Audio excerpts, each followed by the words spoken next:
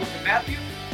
I'm here at Cliff Saber with Curtis Pittman and Nick Westberg, and we're walking through the text of Matthew, going verse by verse, section by section, trying to understand what this inspired book of the Bible is teaching us. We believe that as you work through a book of the Bible, it's our job to try to unearth the inspired themes and ideas that are being furthered by the book. You'll find that we're not bouncing around a lot. We're trying to stay just in the book of Matthew and trying to figure out what message the Holy Spirit is inspiring Matthew to pin down for us.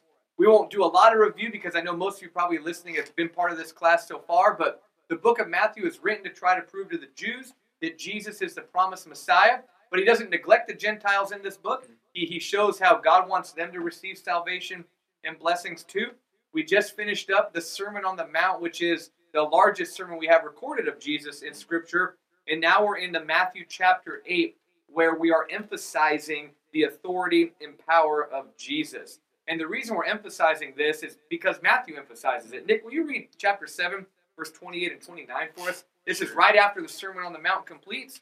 And what does Matthew say about Jesus here? It says, "And when Jesus finished these sayings, the crowds were astonished at his teaching, for he was teaching them as one who had authority and not as their scribes." So Jesus in the whole Sermon on the Mount shows himself to be an authoritative teacher. Sure. He stands out above the scribes and the Pharisees. What stood out to you about how Jesus was different than the scribes and the Pharisees in this sermon? In the Sermon on the Mount specifically? Yeah, specifically the Sermon on the Mount. What does he do that makes him authoritative? He a lot of times he'll say something from the perspective of God, it seems like. Yeah.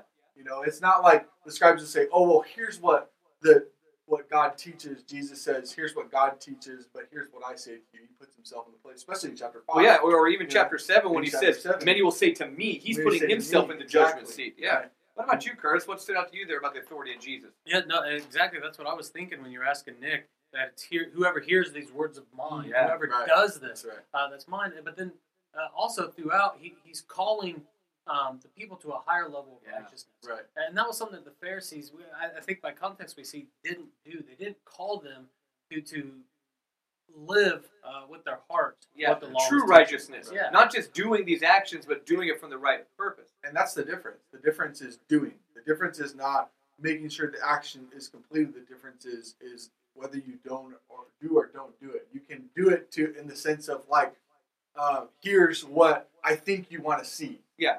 And you can do it in the sense of, this is what I feel that God is calling me to do. Jesus calls in our motivation, our right. why, right? Exactly. What did I say this week? If we know our why, our how makes sense. Yep. See, he wants us to change our why, ultimately. So he taught with authority, and the crowds were amazed. And in chapter 8, the authority of Jesus is mentioned again. We have his authority over, external illnesses like leprosy. We have his authority over kind of space and stuff, because you have Jesus healing the centurion's servant when he's not even there. Right. So Jesus isn't confined by location. Mm-hmm. You have the mother-in-law being healed, and she's able to immediately get up and serve them. And then you even have him casting out demons. But not a lot is mentioned about demons. We'll talk more about demons here in this section. And then in the last one we looked at, we have Jesus' power over nature, where he calms the storm, right? He's asleep in the boat, but he goes out, rebukes the winds and the waves. And then at the end of it, in verse 27 of Matthew chapter 8, it says, "The men were amazed," just like the ones at the end of the Sermon on the Mount. "The men were amazed and said, 'What kind of man is this, that even the winds and the sea obey him?'" Jesus isn't like any other man. He is the Messiah. He's the one we should follow. And Matthew is making sure that we see that. And it's almost like we ain't seen nothing yet. Yeah, we already had the Sermon on the Mount. We've had these miracles. We have his birth. We have the fulfillment of prophecy. We have all of this. And there's still more to come, showing his authority and his power. So we'll pick up in Matthew chapter 8. And if you're following along, I encourage you to open up your Bibles there and read along. And we will be discussing this Wednesday night in our Zoom class at 7 o'clock. And if you need help logging into that, message one of us and we'll get you that information. Maybe you've never logged into it before. You're still welcome to join. So Matthew chapter 8. In verse 28, this is after Jesus calms the storm. Remember, they were crossing the Sea of Galilee in a boat, and he calms it, and now they get to the other side.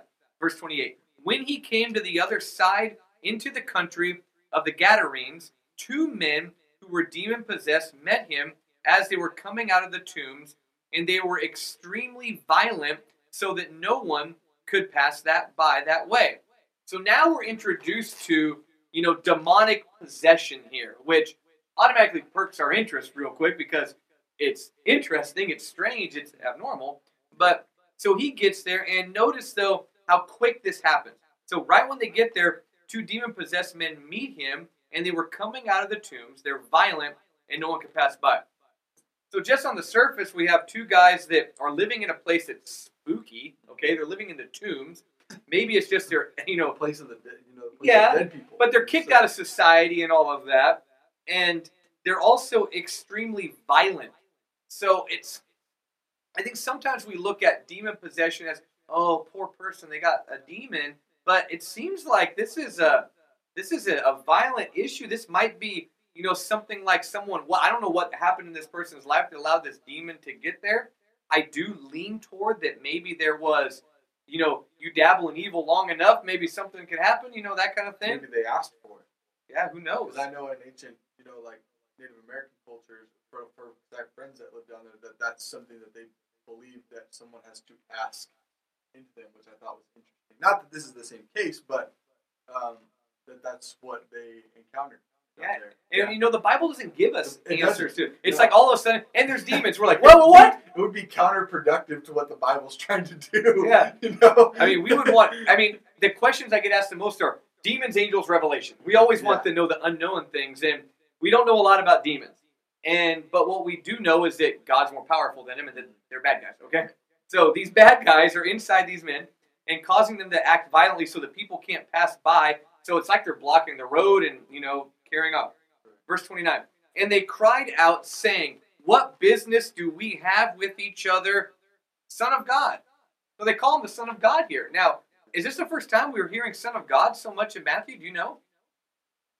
I'd have to go back and look, because I know that maybe in chapter 4 or chapter 4, when Jesus is tempted by Satan, sure, he references worship and that you should only worship if God. you are the Son of God, right? He says, Satan calls him the Son of God. Satan, and now Satan's, I guess you'd say his servants, in some way. I don't know how the rank of Satan and demons completely operate, but the demons are always in cahoots with Satan. Mm-hmm. So they, the devil and the demons, acknowledge Jesus as the Son of God. And I just want to back up for a second here, what we kind of covered last week, that all these people, that are being healed at the beginning of this section are calling Jesus Lord. Yeah. Right? That there's an aspect of trust that is being displayed by these individuals. We trust you, Jesus. We trust you, God, to heal us from these illnesses. So here you've got a couple of men, that, of course, the demons that are living in them, they acknowledge Jesus' identity. We know you're the Son of God. Yeah. Why have you, what's the question they ask? You've come here to torment us before the time. Why have you come here to? We know who you are. How could you, if you did? I mean, not only does Jesus show that he has power over the physical elements, sicknesses, and even the elements of the earth.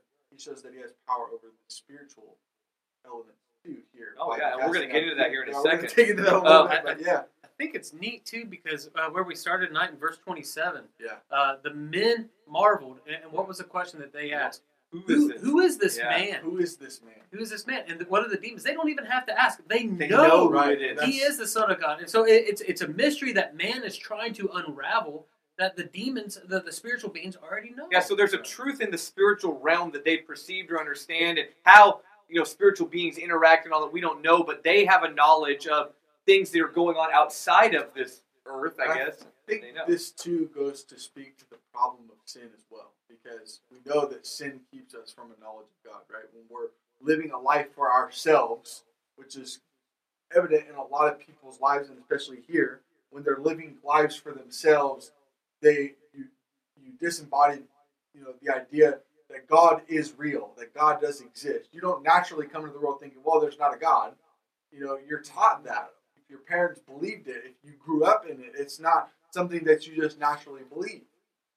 And so these people, they, when you live for yourself, I mean, the difference being that we don't live in the spiritual realm, but these individuals do live in the spiritual realm and they do acknowledge God. And if we did not have sin, then we would be able to, I think. Well, Yeah, but even here, these demons know Sure. who Jesus is, and they still don't that's- follow him. Maybe I'm twisting my words around here, but Because, I mean, that's always that's- marveled me here. Yeah. They know who Jesus is. right. They know who God is, and they still don't follow him. So sometimes we think, well, if people just know enough, they'll follow Jesus, and Yeah. sometimes that doesn't equate to it. Yeah. Um, That's true. You want to get into spiritual being discussion. Maybe it's also, demons, there's no hope for them, so they just kind of, give up on Jesus. And that might be because of the question they ask. You come here to torment before the time. The time, They right. know that it's happening. Yeah. It's already a done deal. And that's what's so beautiful about the book of Revelation. The ending is there. I know you said we'd stay in Matthew tonight, but they know what is going to happen. Their fate has been sealed. Yeah. And I think that's kind of a teaching we see in Scripture is that when someone falls in the spiritual realm away from God, not talking about humanity, but like if an angel falls away or a demon here, what they're doing, I think demons are probably fallen angels. But those that reject God, they're done. So basically, they're already on a sinking ship, and they're trying to bring down everybody else with them. Yeah. That's kind of what Satan's doing. Satan isn't going to change and repent and come to God or that. He's lost, and he's just angry. So here, these demons know that one day they're going to be ultimately punished and judged. I believe that hell is designed for Satan and his angels. Okay, so I mean, they're going to be punished there, and they know that. So That's interesting because oftentimes we view Satan as the ruler yeah, of hell, and he's the chief participant. Yeah. It's designed for him. it's designed to punish him, his angels, and sadly his also followers here in this life. So these demons know that, and they say, Jesus, why are you here to torment us before the time? It's not Judgment Day yet. Yeah. And now we find out that there's a herd of many swine feeding at a distance from them. And the demons begin to entreat him, saying, if you are going to cast us out, send us into the herd of swine. Now, casting out a demon, where do they go? I don't know. I mean, Well, and that's what it seems off of here that they need a body, and we'll see that again in Matthew 12. But they almost need a place to be. Yeah, I don't know. I think that, you read in Jude, and we're bouncing around a little bit, it talks about angels being preserved and they didn't keep their proper abode or being locked in chains of darkness in the great abyss waiting for judgment. Maybe once they leave their host, they get stuck in the abyss waiting judgment day. I don't know. The waterless places. Yeah, that's another topic, right? But yeah, because here we have this herd of swine, so there's pigs here, and he said to them, go. So the demons are saying, it's before the time, don't do it, but Jesus cast them out, and the demons leave the humans, and when Mark talks about this, we find out there's lots of demons and all that, but the demons leave, and they go into the pigs, and the whole herd rush down the steep bank of the sea, and they perish into the waters. So the demons are still wreaking havoc, first off. We always ask, why'd they do this? Well, they're not nice people, so they ruin the pigs too. But so the demons leave the humans, get into this pigs, they careen down the shore into the lake and drown. Imagine jumping on top of each other, smashing on rocks, all that kind of stuff. So, not a pretty scene. No. And when this happens, the herdsman, who I imagine is standing there with a staff going, what just happened to my pigs? I don't know if pig farmers have staffs, but that's what pictures in my mind, right? Like, hello? I mean, he's just out there with his pigs doing his thing. Jesus is over there interacting. But all of a sudden the pigs are just running down the hill. The herdsman ran away. I would too. And went to the city and reported everything, including what had happened to the demoniac. And behold, the whole city came out to meet Jesus. And when they saw him, they implored him to leave their region. Let's back up and talk about these demons and the pigs here a second. Do you have a comment about that? No, and I was just going to say, how could you not go in and tell everybody? Oh, yeah. Not only because those demons, those men are tormenting their passageway to get back to the city, but also because they've probably been wreaking havoc on, and how wouldn't you be mad about your pigs? Oh, I know. Yeah, you would be really happy about it. My pigs just drowned in the water, but so the demons are gone. Why did they do that? That's a question. I know That's Curtis brought up before we got here.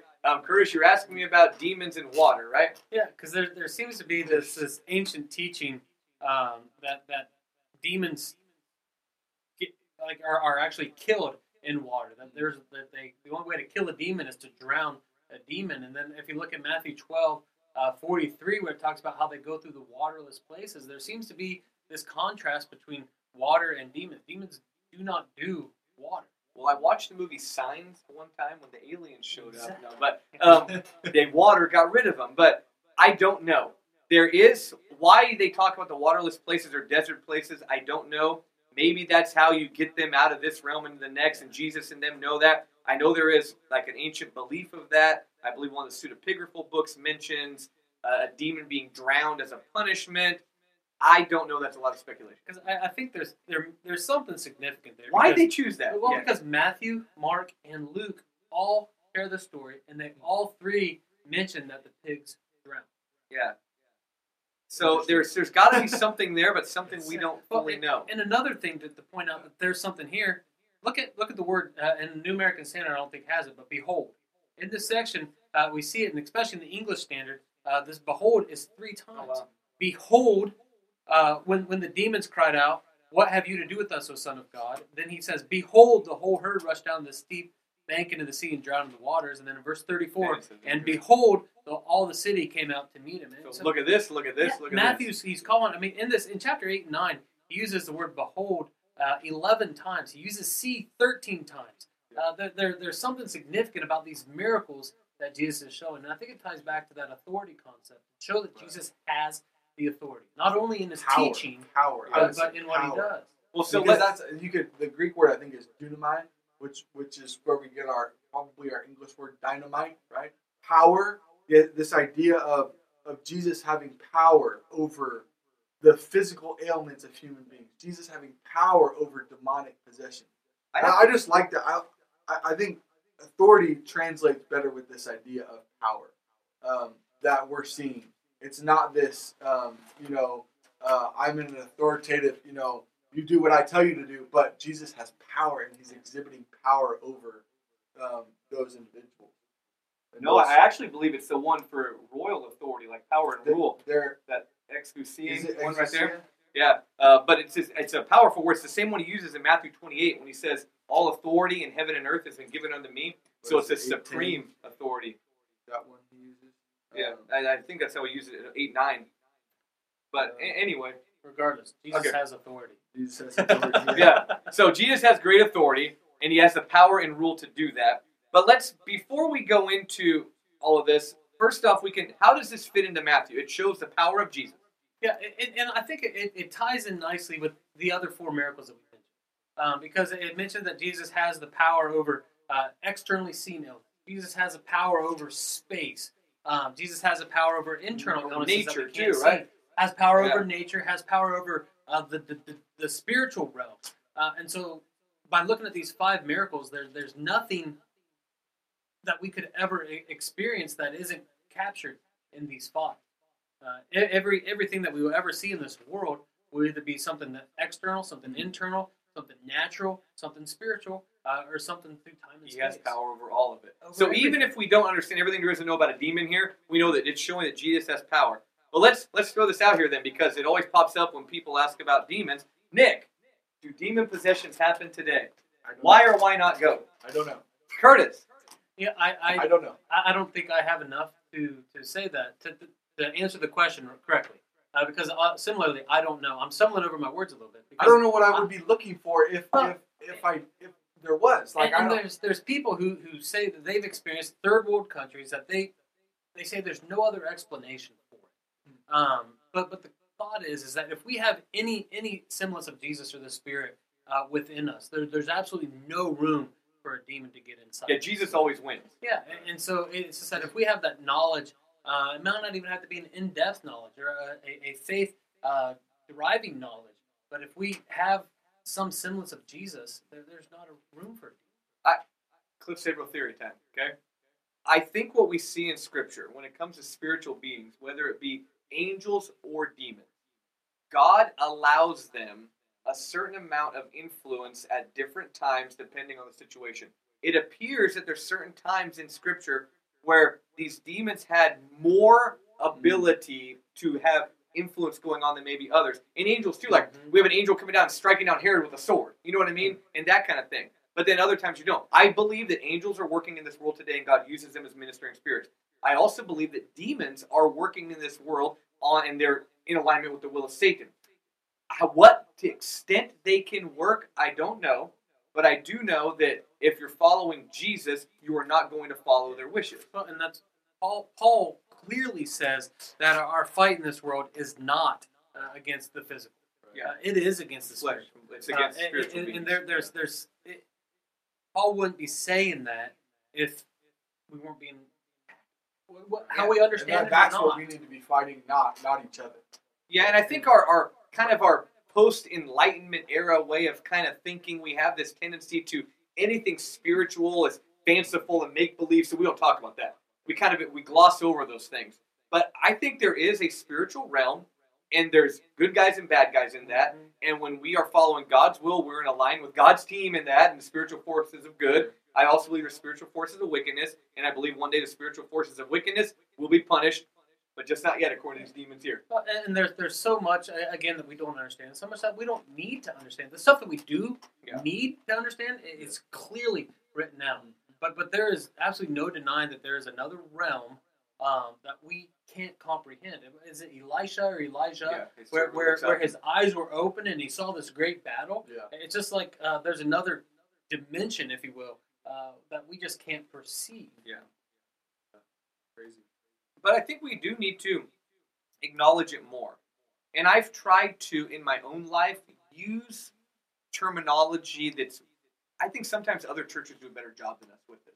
Mentioning spiritual terms like God is guiding me in this direction or strengthening me, or maybe even referring to, because, I think of like some sins that are just so horrific, I'll call them demonic. You know what I mean?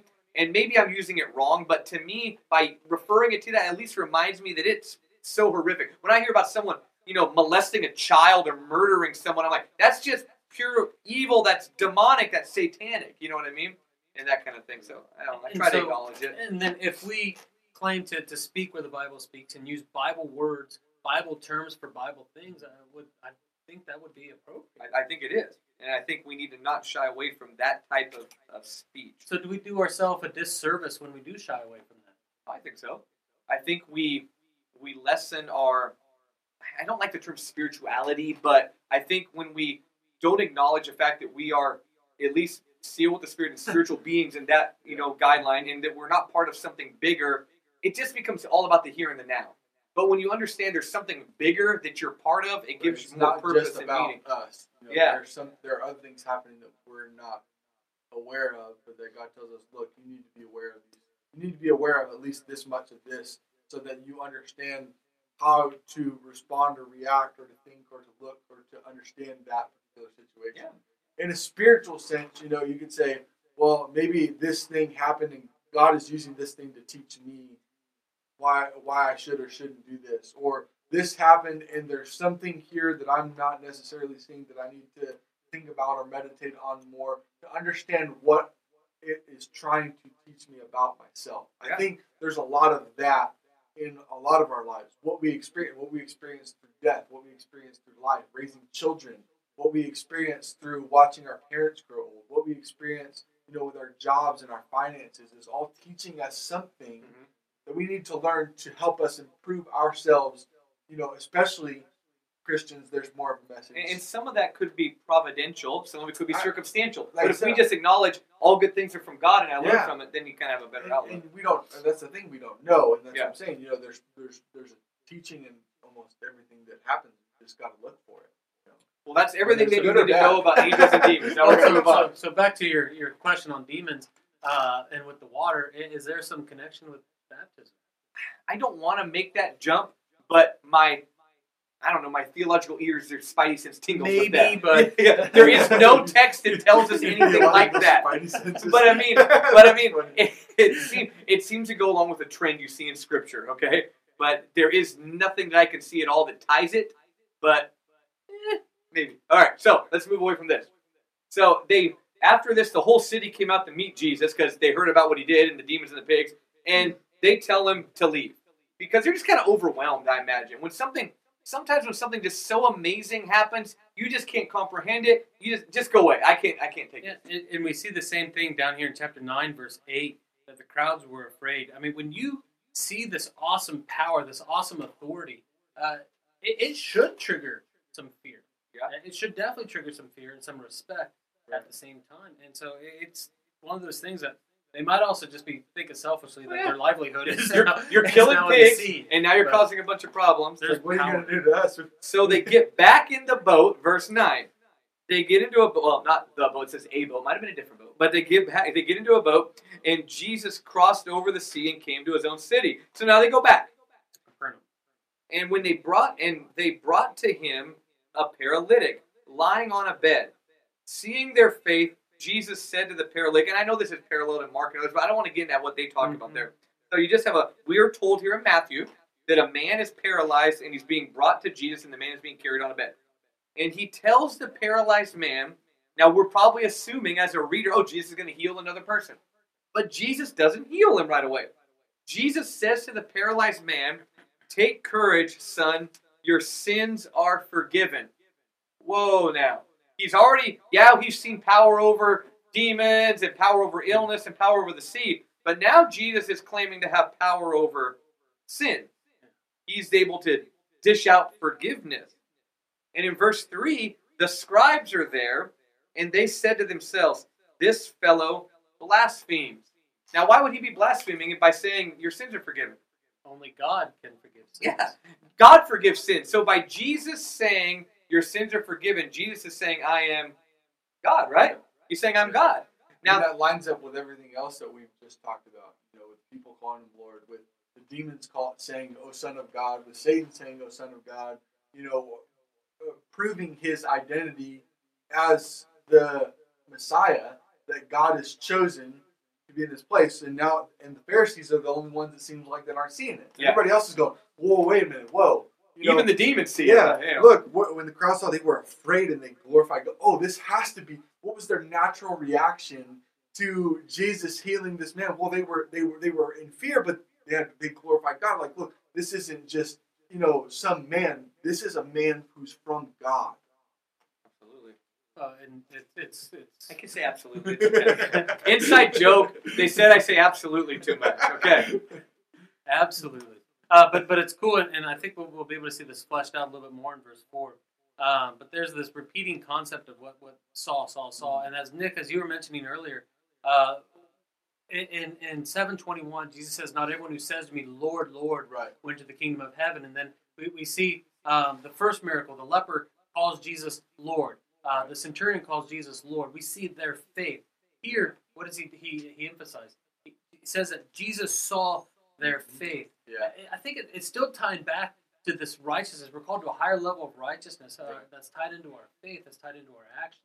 But what's interesting here, it's not the paralyzed man's faith that Jesus saw. It's the people that brought him too. Yeah. So the paralyzed man might have not been on board. He's paralyzed. He's all right. The buddy said, "Look, we believe in Jesus. We're going to take you to him." So and Jesus sees their faith, and he sees their faith and says to the paralytic, "Your sins are forgiven." But Jesus is also, and I don't mean this disrespectfully, but he can also stir up trouble a little bit, and he does it intentionally. Here's the other thing I want to point out. In this one, he says in chapter 9 and verse 2, he says, "Take heart, my son." Look over at chapter 9 and verse 22. This is the account of the woman with the hemorrhage, right? Jesus turned to her, and seeing her, he said, "Take heart, daughter, your faith has made you well." He doesn't say anything about this man's faith, but I wonder if there's something to do with that terminology, that God is acknowledging that individual as a child of him. Maybe. Right? Maybe. My son, take heart, my daughter. Right? And don't give up. Have some courage. And we believe that I can do this. And we see this faith concept being tied throughout, because what did he tell the apostles or his disciples when the storm came? Oh, you of little faith. Yeah. And so there's this thread of faith woven throughout all of it. So he tells the man that his sins are forgiven, and the crowd, or especially the scribes, they say or at least are thinking that he's blaspheming. Verse 4, Jesus, knowing their thoughts, said, "Why are you thinking evil in your hearts? Which is it easier to say, your sins are forgiven, or to say, get up and walk?" He goes, look, it's pointless. I can say either what I want here. But verse 6, "But so that you may know that the Son of Man has authority," there's that same word there. Yeah, "authority on earth to forgive sins. Then he said to the paralytic, get up, pick up your bed, and go home. And he got up and went home. And when the crowd saw this, they were awestruck and glorified God who had given such authority to men." Now there's a lot there, but I do want to mention the last verse before we go back at this.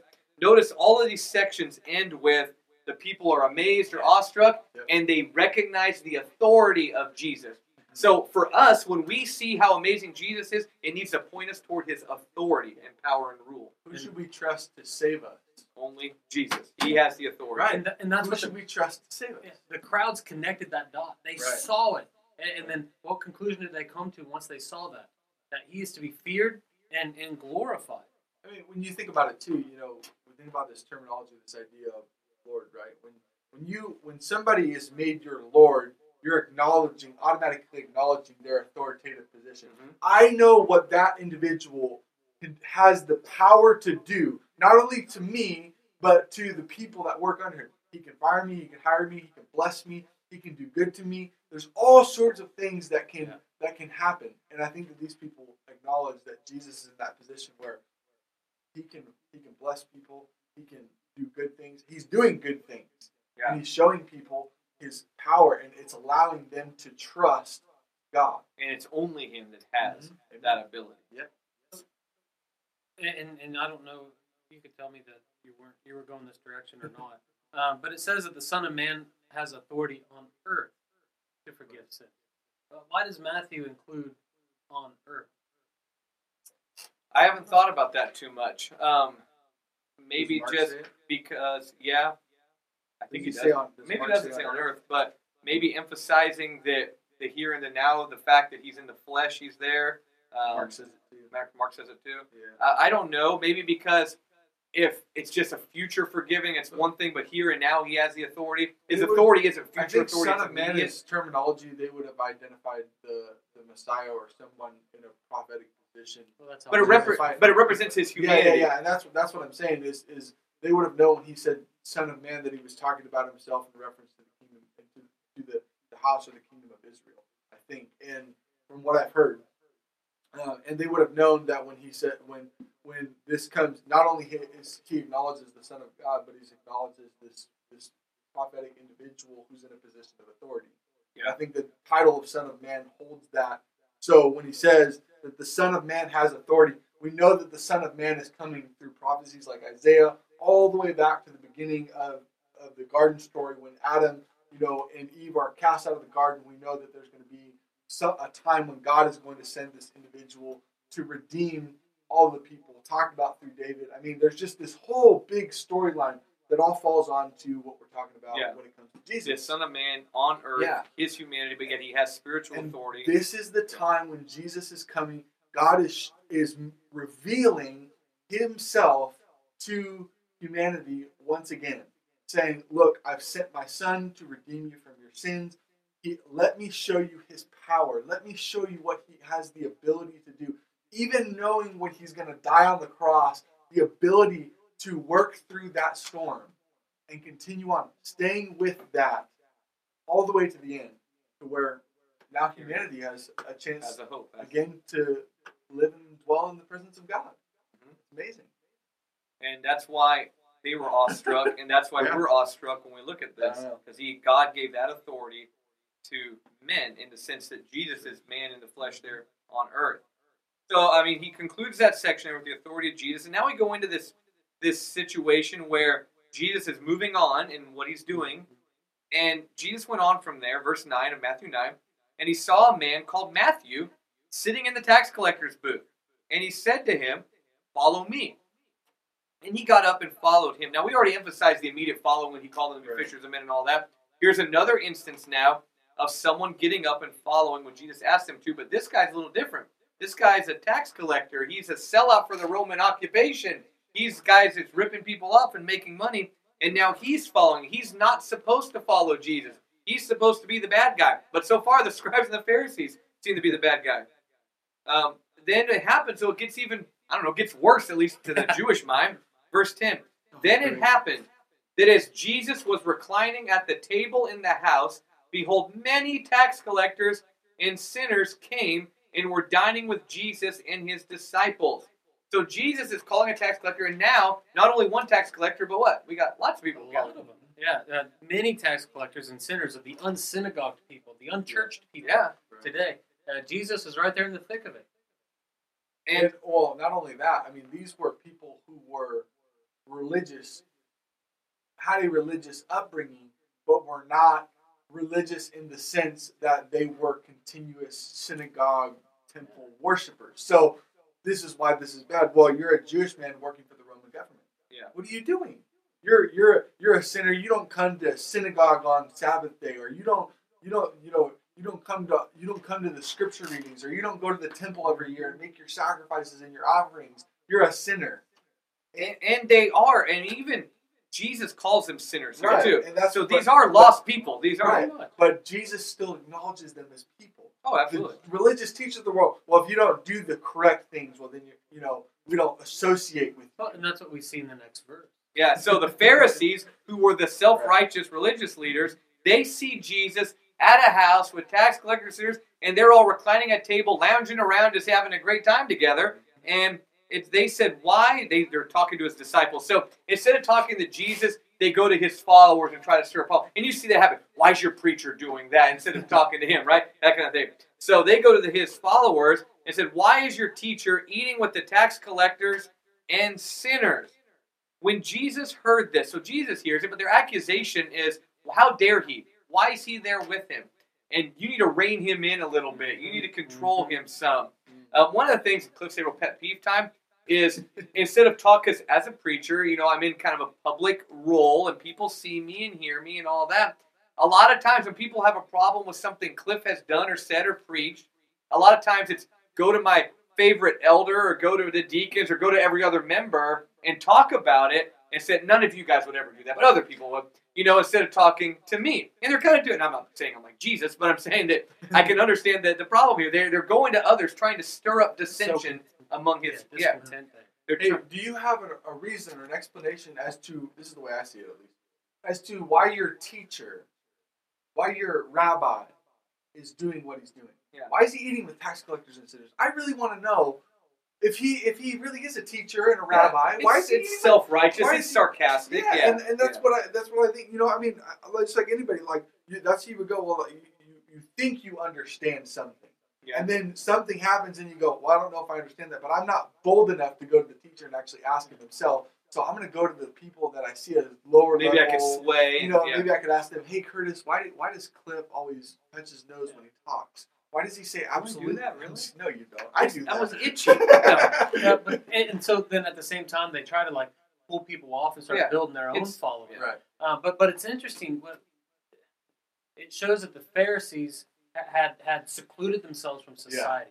Yeah. They had lost an evangelical or evangelistic. Thank you. There we go. They missed the outreach opportunity where they just surround themselves in their own synagogue and they're only concerned about themselves. And I think that I fall into that a lot. Yeah. Where I'm only concerned about the people who sit in the pews beside me. And that's not what we're called to do. Where we miss the whole picture to go out and evangelize, to go out to the tax collectors and sinners of today. Instead, we just hang around each other and build each other up and start talking about others. Well, look what Jesus says. When Jesus heard this, he said, it is not those who are healthy who need a physician or doctor. It's those who are sick. Jesus is surrounding himself with the sick people to try to heal them, spiritually speaking. And like you said, we have a tendency that we want to make everything nice and neat. If I could get everybody that ever came to a church service, grew up in the church, knew book, chapter, verse for everything they're supposed to do, and didn't have any issues, or at least they hid them all. You know what I mean? Then it would be good. But the reality is, Christianity is supposed to be messy. We should be around the people that are struggling with this sin, the addicts, the downtrodden, the violent, the gangs, all of that. Those are the people that should be drawn to us. To notice, they're drawn to Jesus. Jesus didn't just call them; they're coming to him.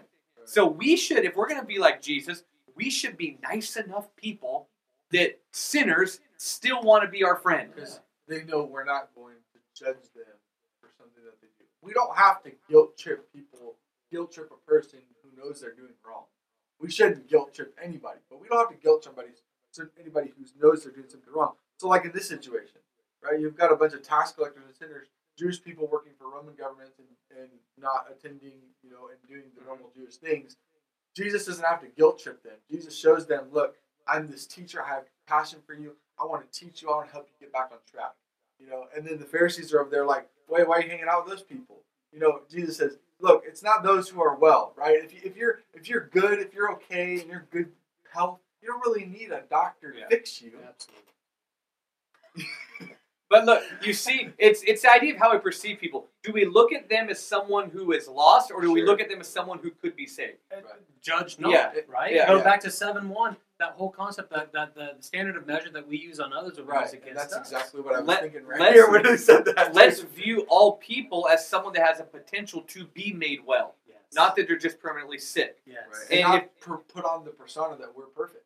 And if Jesus could just heal people and forgive people, couldn't he save these people? Yeah. Yeah.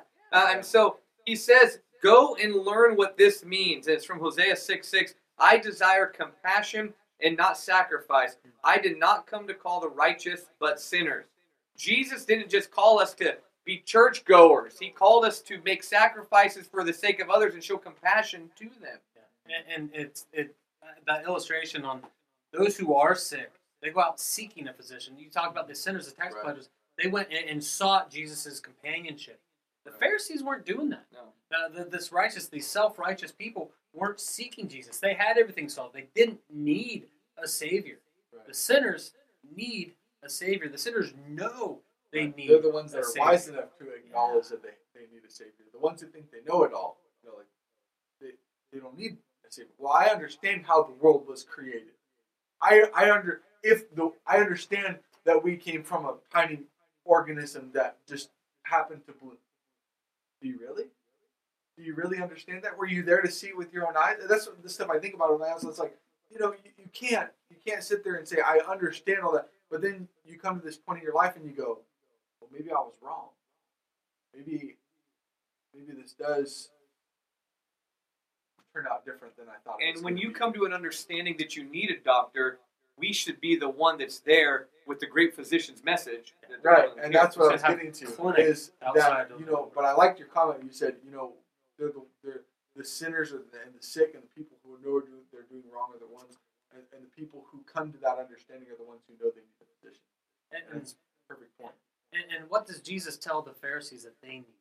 He tells them, go learn what this means. Yeah. I desire mercy and not sacrifice. Right. We need to learn that too. Yeah. We often check off our Christianity as, well, I do these things, but am I truly showing mercy toward others? Well, our last section we're going to look at here in our class tonight is verses 14 through 17. We'll go through this kind of quickly because I know we're keeping everybody on the broadcast a little bit long. But it says, then the disciples of John. So John the Baptist is still functioning and doing his thing and preaching.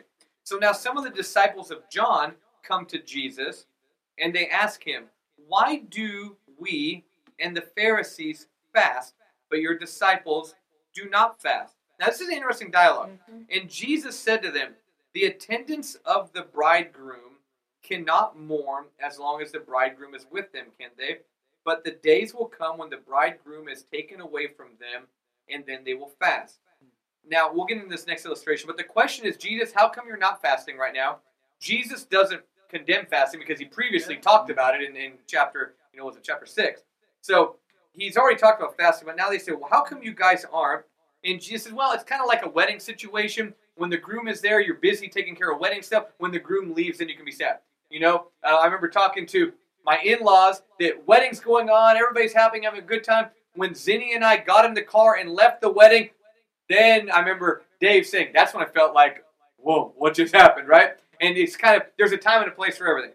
So the question is, how come you're not fasting? And the answer has to do with there's a right time. So verse 16, he gives another explanation. He says, no one puts a patch of unshrunk cloth on an old garment, for the patch pulls away from the garment and a worse tear results.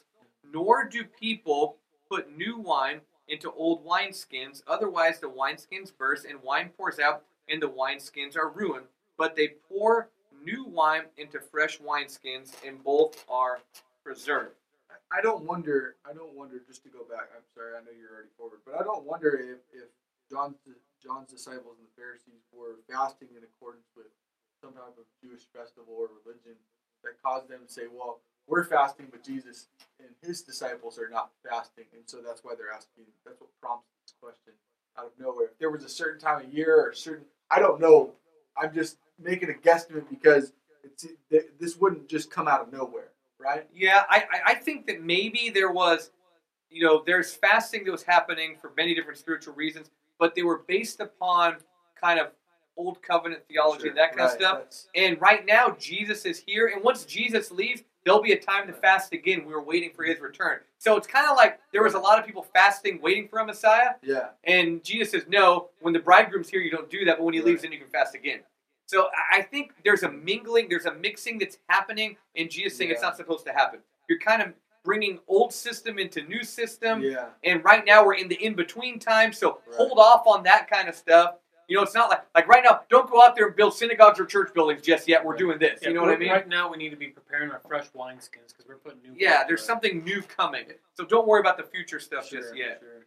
So it is difficult to wrap my mind around this. I think ultimately Jesus didn't do or teach exactly what they thought he was going to, and he never does.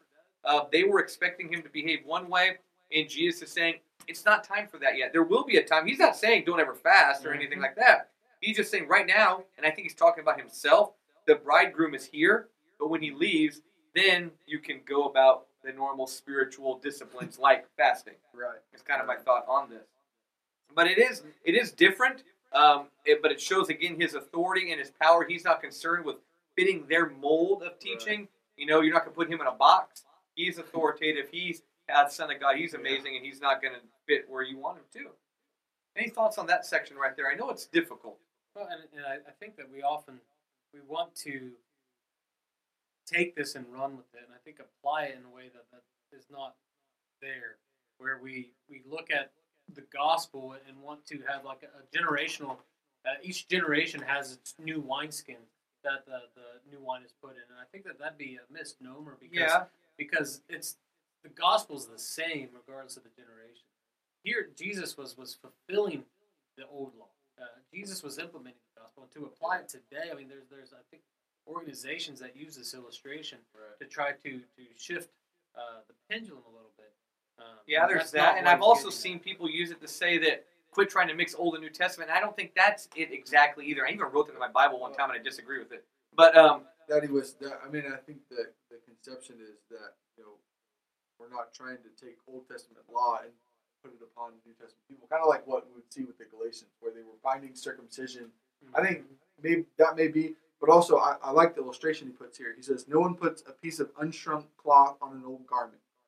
In other words, nobody does this, right? Nobody takes, who has a hole in their jeans, right, and takes a piece and tries to fill it with a piece of old cloth, because you're not making the problem any better, you're just making it worse, right? Mm-hmm. By putting that old piece of cloth, right, it's just going to tear. And then he says, neither, right, so no one does this either, right? No one puts new wine into old wineskins, right? Because the wineskins have already been used. They've already been primed. And so now if you put new wineskins, I think Mark is the one that explains this in a little bit more detail.